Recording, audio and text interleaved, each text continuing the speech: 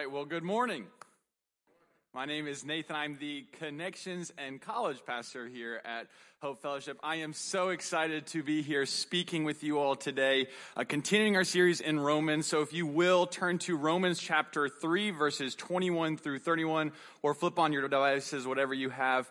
Pastor Mark has asked me to speak on this, and we've been in this series now for a little over a month. Pastor Mark and Pastor Matthew have done absolutely incredible jobs speaking on this, so I feel like I have a little bit to live up to with how well of a job they have done. So today, though, there is a lot just in these 10 verses, so I really just want to jump in. I don't really want to have too much at the beginning besides us just reading this, because this passage is packed full with so many incredible things. Today we're going to be looking at God's righteousness and how experiencing that righteousness humbles our hearts and leads us to love God and love others more. It's a big text. So before we jump in, would you all please pray with me and for me as we get ready just to lean into this text together? Let's bow our heads and pray.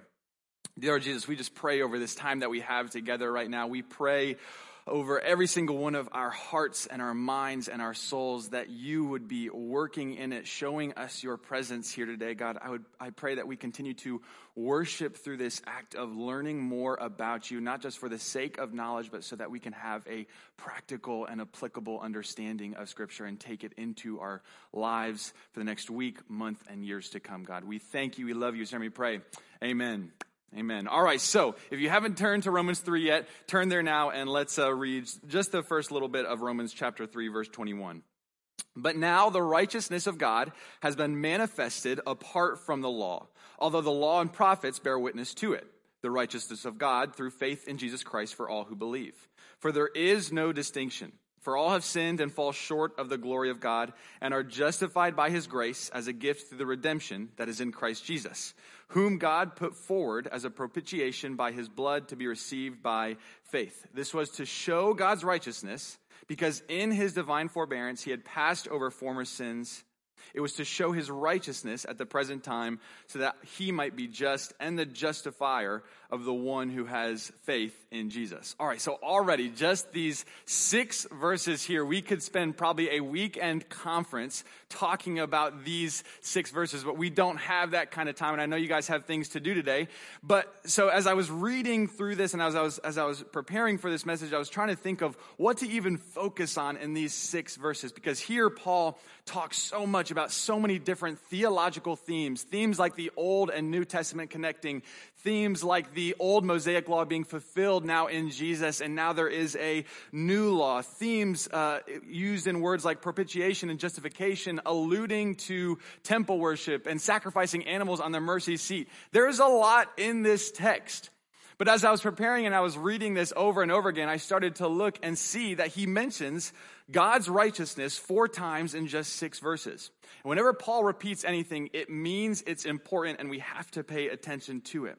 And so I started to think, what if Paul here in all these 6 verses is talking so much about God's righteousness so that we can understand something? What if he's talking so much about God's righteousness so that we can understand our own unrighteousness? I mean, just look at some of these verses with me. Verse 21, but now the righteousness of God has been manifested apart from the law, although the law and the prophets bear witness to it. Paul here is alluding to the fact that once where we had to follow these strict rules and laws, and we had to go through the Torah and follow the Torah and all those things in order to gain righteousness. Now that righteousness is now manifested in someone else named Jesus, and we no longer can do anything. John chapter 14, Jesus says to the disciples, I am the way, the truth, and the life. What Jesus is saying here and what Paul is reinforcing in these 6 verses is that now there is a new way, and it is Jesus. If it's not faith in Jesus, it's not the way. So already just in the first verse, even though he's not explicitly stating that God is righteous and we are unrighteous, there are subtle hints that God is completely righteous. And because of that, we are in need of someone to intercede on our behalf. But just in case we missed it, Paul, so expertly as he does throughout Romans and any of his other letters, he makes sure that we understand that God is righteous and we are unrighteous by writing in verse 23 and verse 24, for all have sinned and fall short of the glory of God, and all are justified by his grace as a gift through the redemption that is in Christ Jesus. John Piper writes on these two verses that these two verses are the two most important verses in the entire Bible. Now, when Pastor Mark told me I was speaking on this text, I was like, maybe you should have covered this part of the Bible if these are the two most important verses in the entire Bible. But here we are. But as I was going through this and I was reading that article, I was thinking to myself, I don't really know if I want to put that kind of weight on just two verses in Scripture, right? All Scripture is God-inspired and applicable to us today. But I also don't want to diminish the importance of these two verses for you and for me. Because here in these two verses, Paul introduces the fundamental problem with mankind and the essential solution for all of humanity. He introduces the fate of us and introduces our eternal hope for salvation and righteousness. These two verses show just how unrighteous we are, and yet in the midst of our great unrighteousness, also shows the righteousness of God. And so I want to pause and take a moment and expound to this because I think that over the years of hearing these two verses, for me personally, and over the years of hearing the gospel, which plainly those two verses are the gospel, over the years of hearing it, I think I've become almost numb at times to the gospel, almost numb to the realness and the gravity of my own sin. Why? Because it's like I'll hear a pastor start talking about this and I'll kind of think, all right, come on, move on, get to the good stuff. I've already heard this like a bajillion times. I don't need to hear it one more time, right? And I'm not saying that this should always, there should always be walls shaking and God should speak in a thunderous, booming voice whenever we hear the gospel, but it should still affect us every single time we read it, we hear it, or we experience it. I mean, this is the gospel, right? This is the reason why maybe some of us are here in the room today. This is why we've lived our life a certain way. This is important to us. These two verses are things that we should meditate on and make the center of our soul. So even if you've already heard it a million times, even if right now you're thinking, okay, Nathan, move on. I've already heard the gospel. Let's get to the next part of the passage. I'm kind of sick of this. I ask you to just lean in, take a pause, and listen to it for the millionth and 1th time. I'm really not sure if it's 1th or 1st, so I've just said 1th, and I'm not sure how that sounded. But anyways, all have sinned and fallen short of the glory of God, and all are justified by his grace as a gift through redemption that is in Christ Jesus. He starts off with this idea that we all sin and we are all unrighteous. Maybe you're thinking, oh great, here comes the guilt trip. I've been to church before, here comes him telling me how bad I am. And I don't think that Paul writes this, and I don't want this to come across as me trying to make you feel guilty, because what Paul is trying to do here is to convict us to realize that we have a need for someone to step in to our life. If there was no verse 24, absolutely, I bet he would be trying to make us feel guilty because it's just, hey, you are a terrible person and you stink. But there's a verse 24, right? Because he gives this hope that we can place our entire lives, our entire souls in.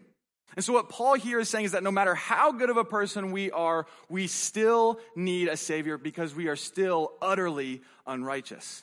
And it's important for us to spend all this time in just two verses because when we forget the gravity of our sin, we lose our gratitude for his grace. When we forget the gravity of our sin, what it condemns us to, what it lowers us to, we lose our gratitude for his grace in our life. And Paul here uses a very specific word to describe God's grace in our life, this act of declaring you and I righteous by looking at his son. He uses the word gift.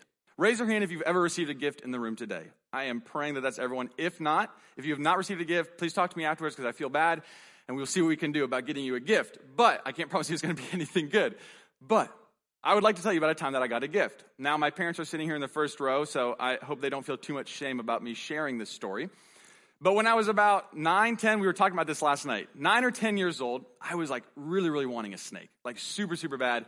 I've been researching snakes. I've been super into snakes for a couple of years. Now, if you're thinking, what a weirdo, I was 9 or 10 years old, so sue me, okay? Just chill out. I really wanted a snake. I had been asking for one, I don't know, probably for a couple months to a year. I'm not exactly sure. And about a week leading up to my birthday, I was absolutely convinced that I was getting a snake. I mean, my sisters had told me, hey, Nathan, mom and dad might be actually getting you something that you want this year. And my mom and dad were even kind of like, hey, what you're asking for, we might get it for you. Came time for the birthday party. I remember exactly where it was. Outside patio of Barbarito's restaurant in Johnson City, Tennessee. Dave and Shelby Ingram there with some other friends and family. I can remember like it was yesterday. Everyone's bringing in their presents, setting them down, and here comes my dad walking with this box. And when I tell you he was walking like way too overly cautious, like right? Like, he was like, if I even shutter this box, something's going to happen. He sets it down on the table. I realize that there are holes poked in the top of the box. I'm getting amped up. At this point, I'm like 100%, 110% sure, like, I am getting a snake. Let's go. The entire dinner, right, my heartbeat's racing. I'm like, oh my gosh, I'm getting a snake. I'm getting a snake. Everyone's trying to talk to me. I can't focus on anything. I just am excited to open up this box with a snake in it. Comes time for the present. Side note, throughout the entire meal, every single one of my family members, whenever somebody puts a box on top of it, will go, no, it needs air, it needs air. Or any single time it's left in the sun too long, they'll go, hey, it might get too hot. We should probably move it out of the sun. So I'm 9 years old. I'm like, oh my gosh, God is good all the time. Amen. Let's go. So I open it up. I start opening it up. And I start to pause for a second because I'm like, okay, this thing has been in a box for however many hours. I would be kind of frustrated, potentially hungry. And if they see just something reaching his hand down in there, they don't know it's a hand. It's a snake. How smart is this thing? It might try to bite me. So I kind of pause, and everyone's like, no, Nathan, you really want to open it. It's going to be really, really good. You're going to love this present. I'm like, okay, I got this. And I start to open it back up, right? And there, coiled up in the bottom, underneath all that tissue paper, is a fake rubber snake. Yeah, you guys are laughing now, just like everyone else was when I was 9 or 10 years old. 9 or 10, everyone's laughing. Dave and Shelby Ingram, friends and family, they're high-fiving, chest bumping each other like, what a prank, boom, roasted, we got him. And there is a 9-year-old boy at Barbaritos outside Mexican Cantina bawling his eyes out because he was convinced he was getting a snake. Now, my dad still, as we were talking last night, I think he almost had to walk out of the room as we were rehearsing this story of what actually happened because he still feels this shame about this. And honestly, it's a really good prank looking back on it because I would love to do this to my kids in the future. But you may be thinking, Nathan, what's the point of this story? Well, let me get to it. 2 years later, guess what I got for my birthday? A real snake. Yep, I got a real snake. Absolutely. Why? Because my parents, not my mom hates snakes. She didn't feel a single lick of bad. My dad felt like he owed me something for the trauma that they had caused me on my 9th birthday. Here's the difference between a human gift and a God-given gift. Human gifts sometimes are given because there's a debt that needs to be paid. You hurt someone's feelings, so you buy them flowers or their favorite drink from Publix, or you go out and you get them dinner or anything like that. Sometimes, or let's say this, it's their birthday, so you are required sometimes to give them a gift just because the mom did everything, okay? So a human gift, there's almost this sense of I owe them this thing. With this God-given gift, though, there was nothing that we did that earned this gift from God. He did not owe us anything. It was a pure act of grace that he gave this gift to you and me. Even if we feel like he owes us something, or even if we feel like he's caused us pain and he needs to, even out that debt or something like that, it doesn't mean he owes us anything. Paul says that this is an absolute gift. John Piper says, grace is the good that you get when someone owes you nothing. God owed us nothing, and yet Paul writes, in order to show his righteousness, he passes over our former sins. These aren't just two verses that we go, heard it before, let's keep going on. These are two verses that should put us on our knees, thanking God for all that he has done, because without Jesus, we aren't justified. Without Jesus, we don't have salvation. Without Jesus, we don't have a relationship with God. Without Jesus, we have nothing. We need Jesus, and God doesn't hold it over our head. What he says is, come to me and I will give all of me to you. Just believe in me and you have everything that you will ever need. So what does this make us do? I don't think Paul here is writing these first 6 verses just to build our knowledge on God's righteousness and our unrighteousness. Here he is giving us wisdom so that we can take it into a practical and applicable understanding in our life. What he is doing here and what he's leading us to know is what he writes in verse 27 and verse 28. Then what becomes of our boasting? It is excluded. By what kind of law? By a law of works? No, but the law of faith. For we hold that one is justified by faith from works, apart from works of the law. When we truly encounter God's righteousness in our own life, it humbles our hearts. That's it. That has to be our response to the gospel. We cannot come to the gospel in a prideful or deserving way. We come to the gospel from this heart of humility. As I've been reading this passage over and over again, and as I've been meditating on these words and practicing this sermon and all these things, I have found myself at times just slumping back and just resting in this truth of humility. Because there's a thought that I've continually had that is really kind of just blowing my mind, to be honest. There's probably a better way to say that. But there's just this thought that's been constantly going in my head, and I want to share that thought with you today.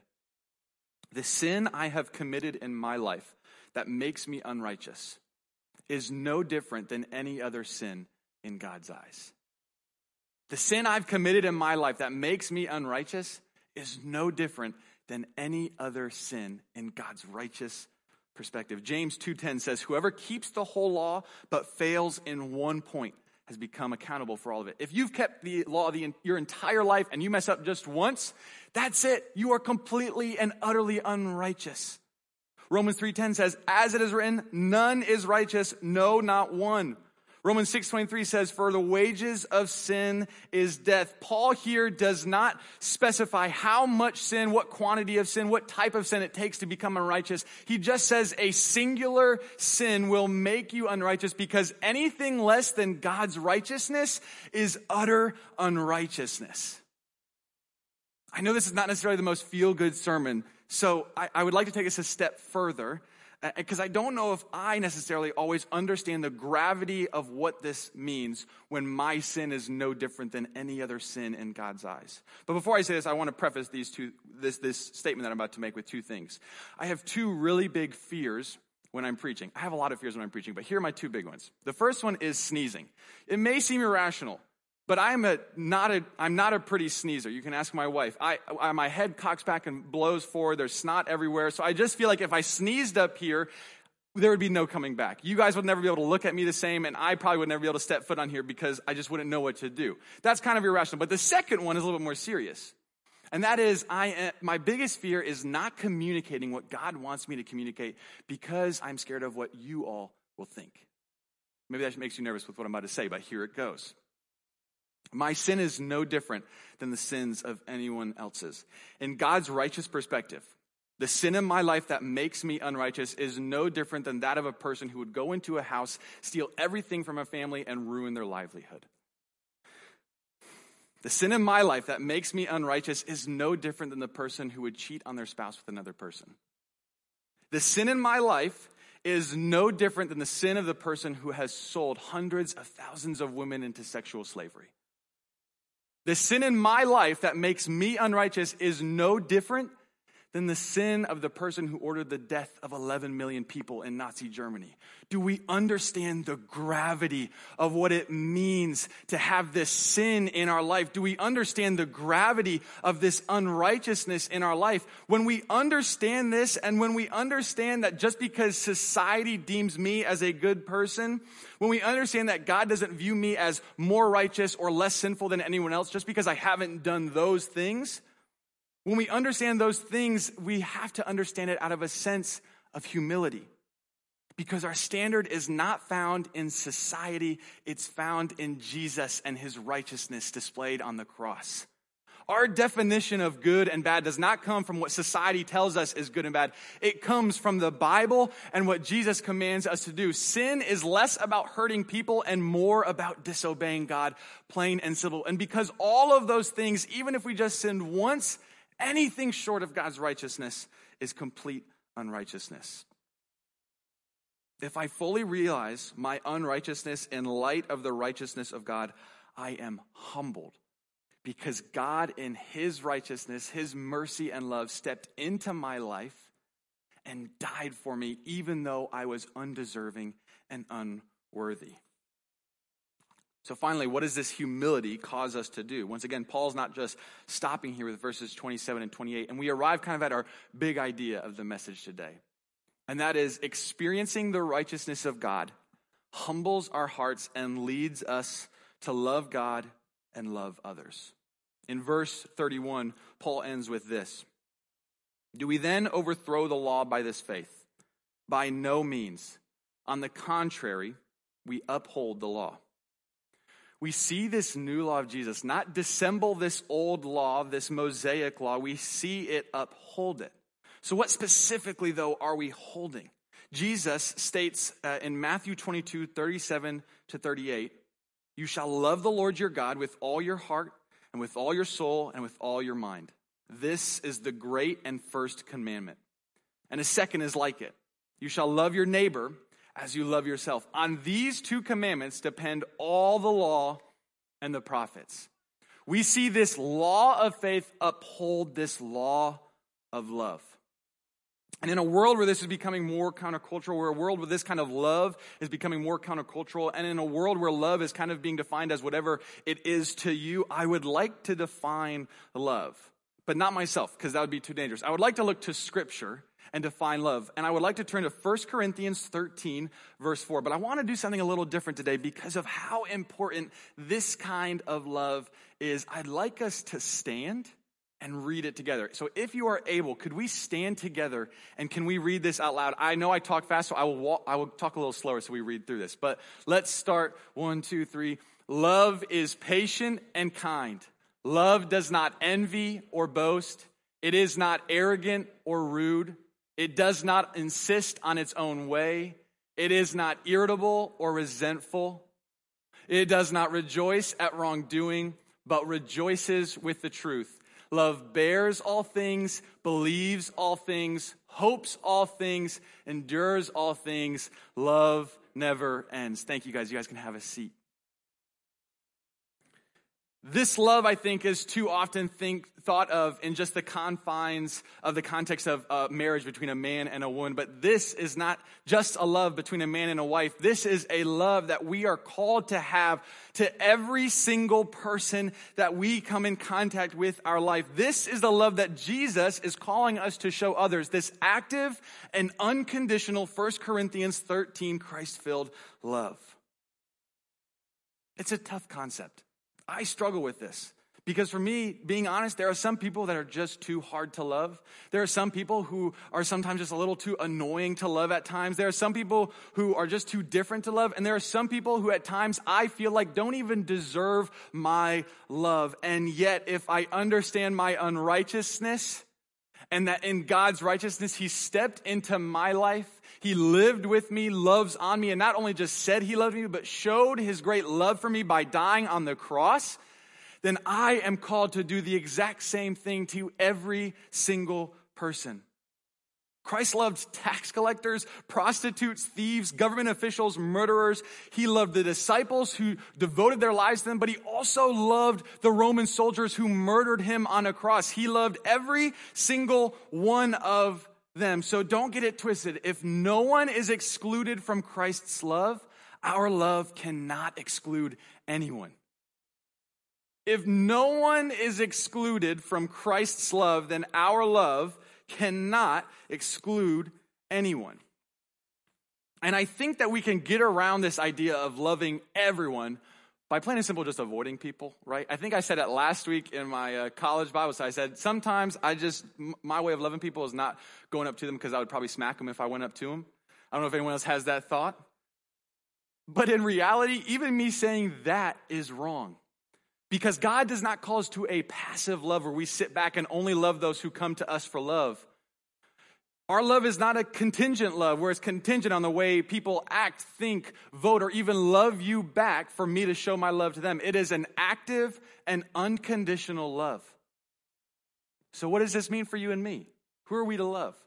Who is this neighbor that God calls me unconditionally? Because we have pretty good neighbors in this house that we just came to. So I can love those people pretty well, but does that mean I don't have to love anyone else? No. Who God is calling us to unconditionally and actively love are Christians and non-Christians, whether they be Muslims or Hindus or atheists, whoever they are. He's calling us to love black and white and Latinx and Asian people, whoever they are, He's calling us to love. He's calling us to love unconditionally and actively both Republicans and Democrats, both Joe Biden and Donald Trump, he's calling us to unconditionally and actively love. We're called to love heterosexuals and homosexuals, police officers and the criminals, American troops and the troops on the other side. Why? Because we have all sinned and we have all fallen short of the glory of God. This is an offensive thing. This is an offensive gospel. But that's what it's meant to do. It's meant to shake us to our core. It's meant to root out the pride in our life and show us that we are to be humble before the throne of God, and we are to be humble in our relationships with every other person. If our love for someone is contingent on how they act, they think, they vote, or even love you back, it's not the love that Christ loved us with, and thank goodness it's not. I'm not saying that you have to affirm everything that everyone's doing all the time. Absolutely not. Pastor Mark has preached so many times that we are called to judge others. But if it's all truth and no grace, it's abusive. And if it's all grace and no truth, it lacks substance. We're called to actively and unconditionally love others. So you can vote for things. You can stand for things. That is our freedom as a Christian and our right as an American. Absolutely, we are allowed to do all that. We are called to do all of that. But all I'm saying is that if whatever you believe about anything going on from politics to pandemics makes you think less of a person because they believe something differently, it's not the love that Christ is calling us to love them with. It's not our job to conform someone to look like us. It's our job to help others conform to Christ. I am not the way, the truth, the life. As much as I think it sometimes, I am not the way, the truth, the life. Here's something hard. You are not the way, the truth, the life.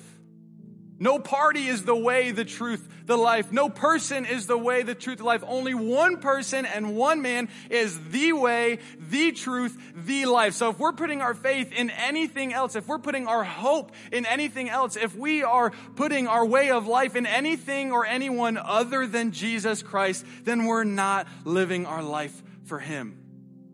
There's grace when we mess up, absolutely. It's a gift of grace. It's not contingent on how well we do this or how bad we do this, but it doesn't stop us from being called to actively and unconditionally love others. And if you're thinking right now, Nathan, I can tell you right now, this may be good, but there's no way I'm loving this person. I can love them, but I don't like them. I'll love this person, but I'm going to love them from afar, because if I get up close, it's going to be interesting.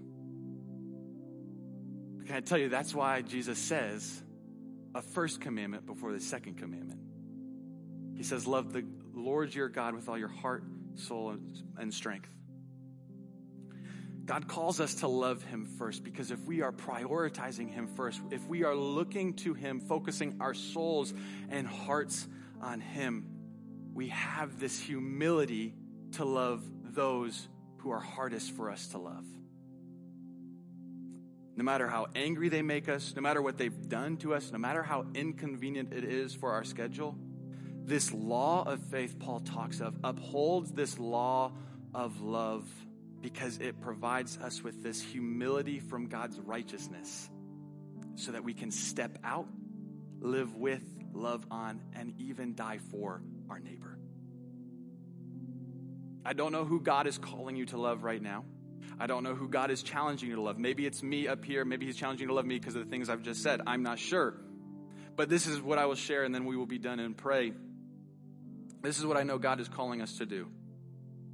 I know He is calling us to unify communities under the commonality of Christ, not divide them over party or positional lines.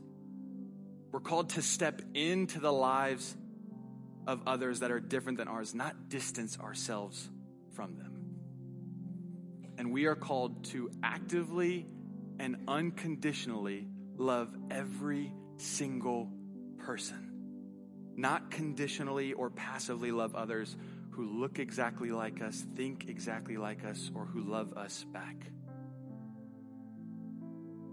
All have sinned and fallen short of the glory of God, and all are justified by His grace as a gift through the redemption that is in Christ Jesus.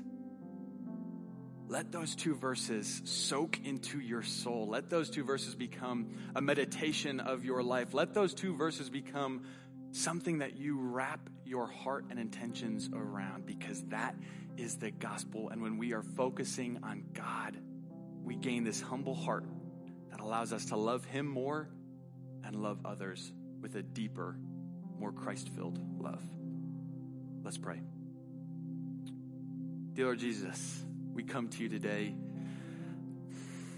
humble. God, we come to you today on our knees, just asking and thanking you for your grace. In the midst of our great unrighteousness, you stepped in and showed your righteousness to the world by passing over all sins.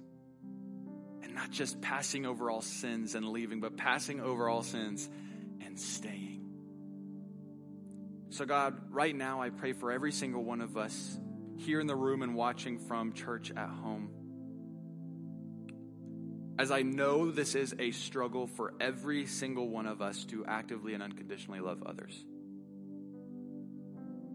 God, I pray right now that we are putting you first in every single aspect of our life, God, and that we are loving you first. God, I pray that you work in the lives of those here in this community to have humble hearts and to be examples of your love to those around us. In a world where everything is dividing us, God, I pray that the blood of Christ unites us more than anything else could ever divide us. God, I thank you for your gift of grace in our lives. I thank you for your son, Jesus, who didn't just die for us and leave, but also died for us and stays with us, working through us through your Spirit.